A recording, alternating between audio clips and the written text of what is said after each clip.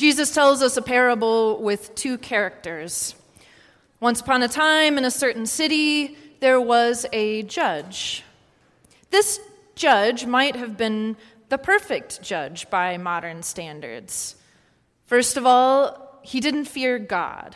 So, no religious ideas were floating around in his head, prodding him to look outside of his ordered world. No weekly reminders of a grace undergirding his every breath. He did not pray for a mercy that he did not deserve. He believed he deserved whatever came to him, and that you deserved whatever happened to you, too, and that everything was ordered on earth as it should be. He was powerful and felt assured that he came to that through his own admirable qualities. He didn't fear God, and second, he had no respect for people. He could not be bought or swayed.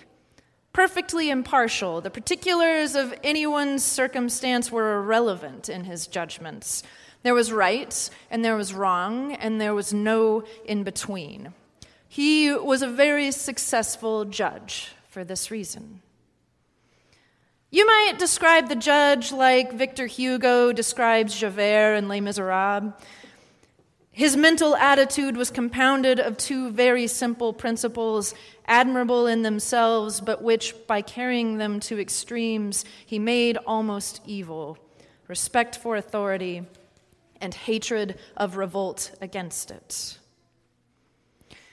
It was easy for a man with such unwavering trust in his own authority to ignore a widow who came to him seeking justice, Jesus says.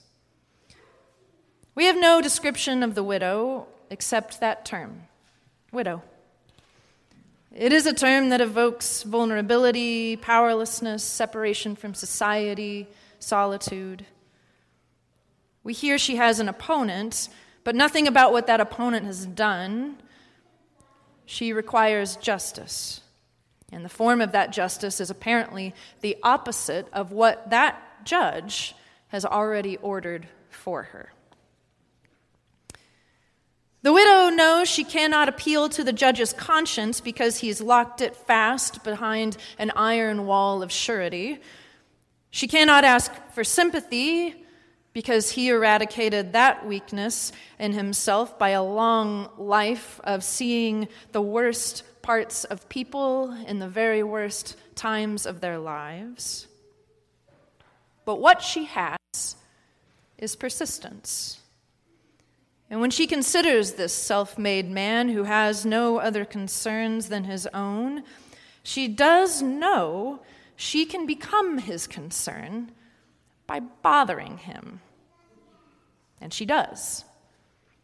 She shows up at the judge's house at all times of day and sometimes at night.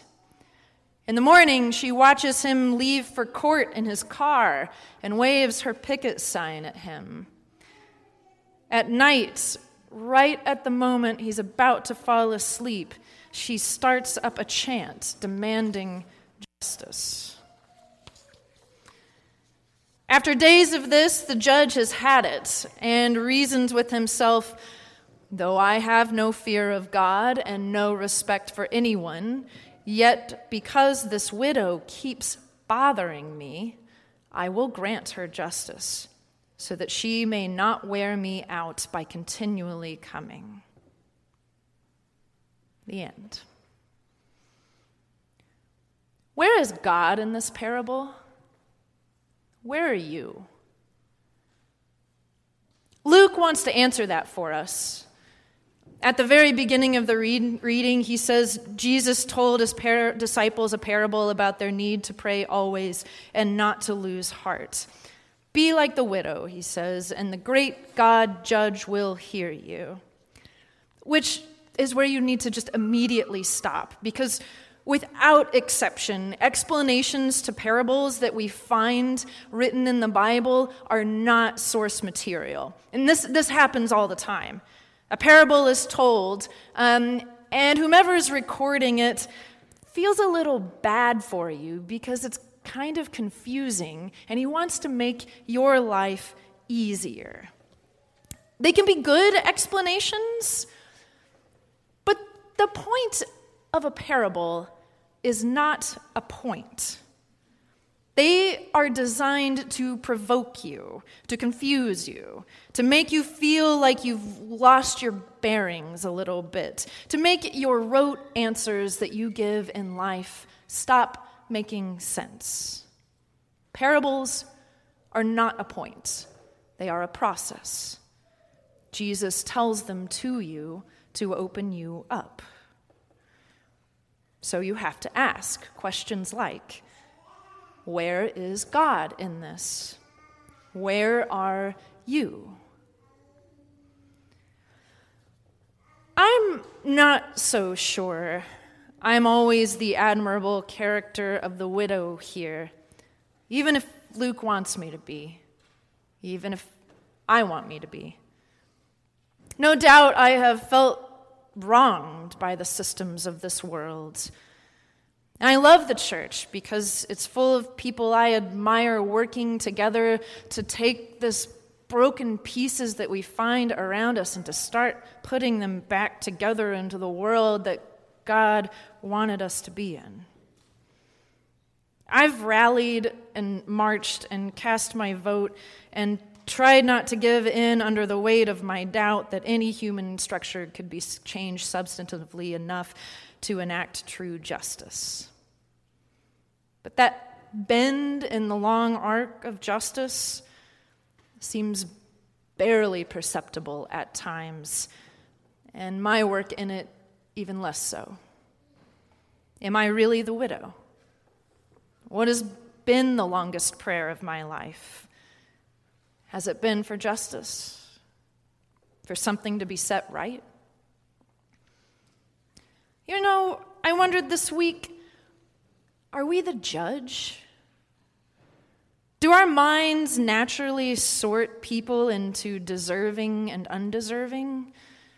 Do we clutch the illusion of control and repel everything that doesn't fit into our immediate understanding, walling off against the dark unknown just at the borders of our vision?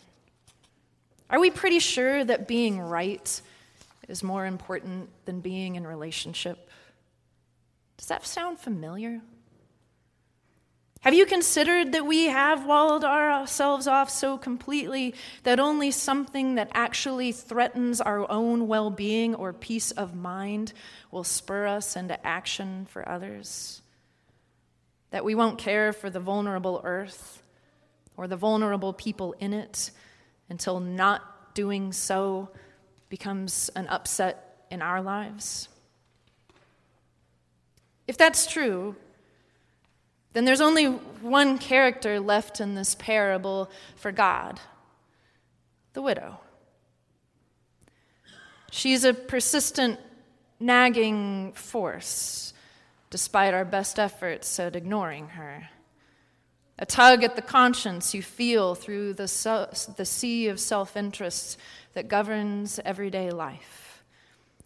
She is not an all-powerful judge, after all, ordering the world at her will.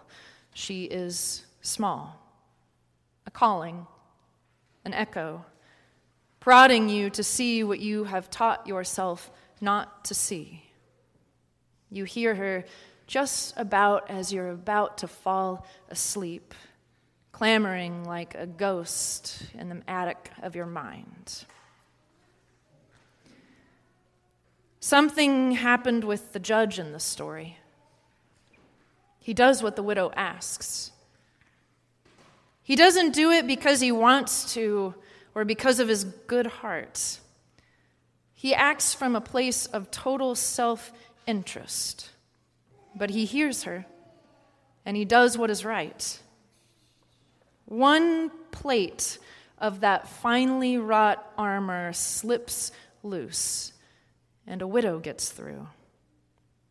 A minuscule virus of grace begins to upend the judge's system of surety.